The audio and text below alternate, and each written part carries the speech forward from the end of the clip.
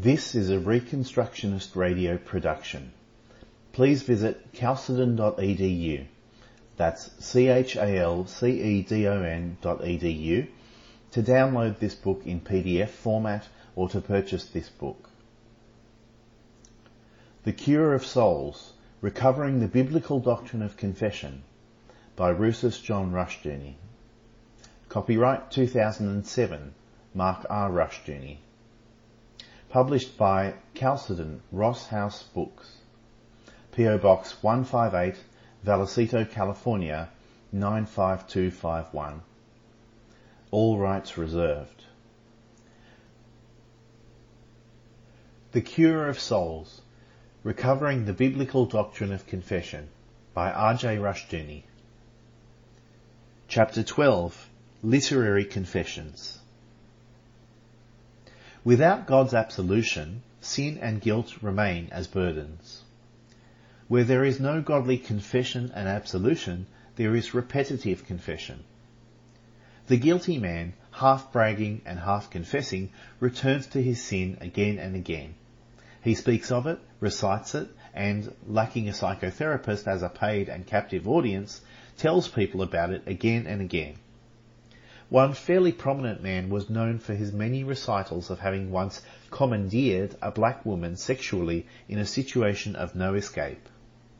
He sought confession as a means of absolution from sexism and racism.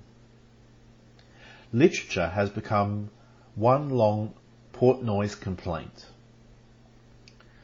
Bin Ranike, in his poem Prodigal Son, spoke of having eaten those pods I cast before swine, and added, I have sinned with boys and women.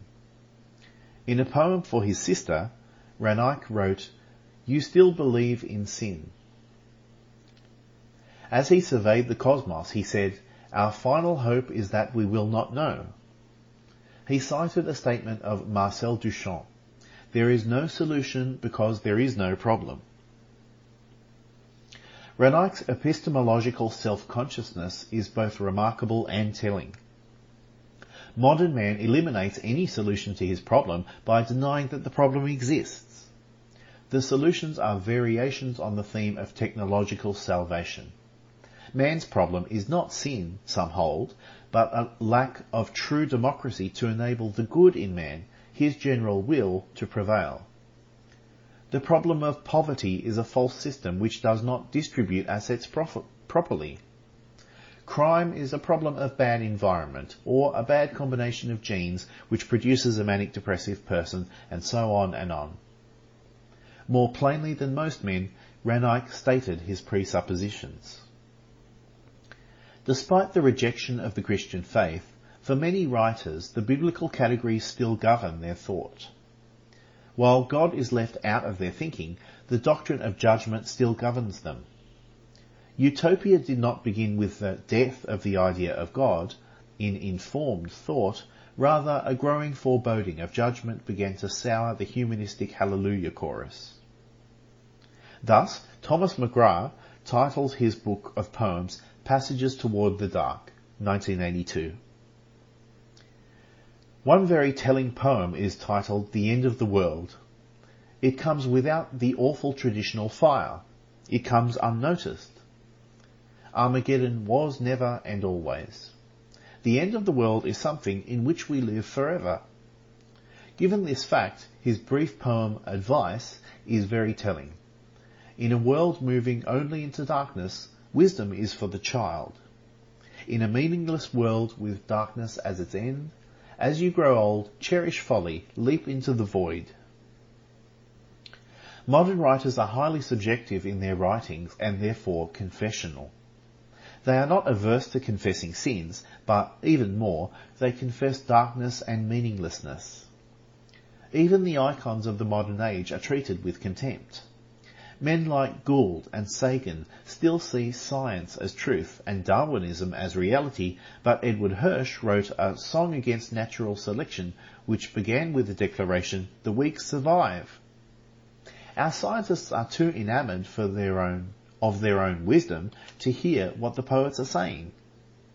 Hirsch, in A Valentine from Rheinbald, expressed a biting scorn for the world and its wisdom.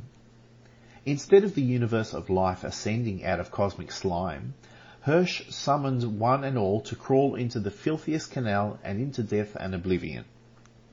No creationist writer has expressed equal contempt for the high-sounding mythologies of science. For Hirsch, the romantic moon has become the greasy moon floating like a tire over the highway. We are now far removed from the beliefs expressed by William Wordsworth in Sonnet 33 of his Miscellaneous Sonnets, published in 1807, which said, with regard to the earth, the sea, the moon and the wind, quote, "For this, for everything, we are out of tune. It moves us not. Great God, I'd rather be a pagan suckled in a creed outworn. So might I, standing on this pleasant lea, have glimpses that would make me less forlorn. Have sight of Proteus rising from the sea, or hear old Triton blow his wreathed horn." End quote. Both Wordsworth and Hirsch made a confession in their poetry. Clearly, Wordsworth is the abler poet, but Hirsch is a more honest one. Wordsworth had all the benefits of a Christian world and life view. The social order he lived in was professedly Christian, so that he had the assurances of that realm. Having that stability, he borrowed from paganism, a creed outworn, mythical images and figures to give himself a romantic view of the sea and the moon. For Hirsch, the romantic view of the world is gone. The moon, instead of being the delight of lovers and poets, is greasy. As he sees the moon, he knows that it is not the lovely vision of the romantics, but something greased by all the lugubrious nonsense of men like Wordsworth over all these decades. The moon is not a poetic fact, but dead rock, and all the solemn romantic sadness or joy connected with it is literary convention and garbage. There is a confession in both Wordsworth and Hirsch, majestic in Wordsworth, but closer to reality in Hirsch. The myths by which humanistic men live are being ripped apart by the humanists themselves. Their confessions are the prelude to godly confession. They witness to the prodigal son becoming at least aware that all he has are husks, and this can be a prelude to repentance. The grimly ironic fact is that modern churchmen cherish happy illusions about the nature of man and the world. They are less ready to believe in a fallen world and in man's total depravity than are some unbelievers.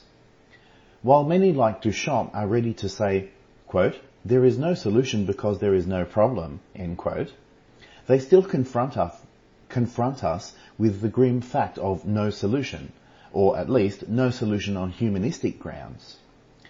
Thus, the poet Michael Hamburger, in Omens, wrote on the daily fare of bad news from everywhere.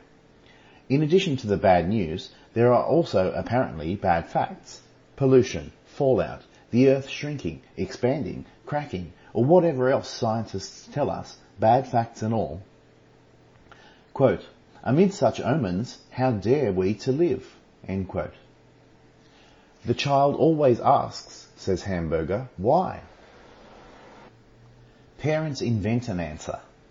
The mind cries out, "Let there be laws."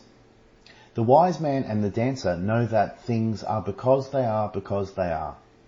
In The Search, Hamburger held that a search for origins is a search for death. Death is the alpha and omega of all things.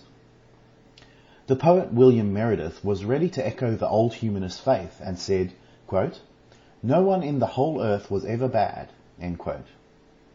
In his world, no one is ever good either. Good and evil have become trifling and irrelevant concepts. In his poem Dying Away, homage to Sigmund Freud, Meredith wrote, "The love of living disturbs me. Eros, health and brotherhood, also rages of happiness, seize him. They haunt him like a sin-racked Puritan. The world, the fair world, hurts him, and so, quote, I call on the name of the dark healer Freud," end quote. Wordsworth confessed to romanticising the Christian world by summoning echoes of mythical pagan framework. Meredith is haunted by a Christian world, and he calls upon Freud to disillusion him. If there is a problem, And if there is a solution to the problem, then there are very grave responsibilities for men. Then, too, the self-indulgent confession which admits no answers is false and deadly. There, then, can be no evasion of what the Puritan Richard Steele called religion, declaring it to be, quote, the great business and end of life, end quote. Ours is an age of confessions, but they are revealing, not healing ones. This is the end of chapter 12. The Reconstructionist Radio Podcast Network brings to you a complete lineup of podcasts where you will hear practical and tactical theology. Our desire is not simply that you consume our shows, but that you also live out your faith in every area of life. We can talk all day long about these things, but if we fail to put them into practice, then we fail as ambassadors of Jesus Christ our King.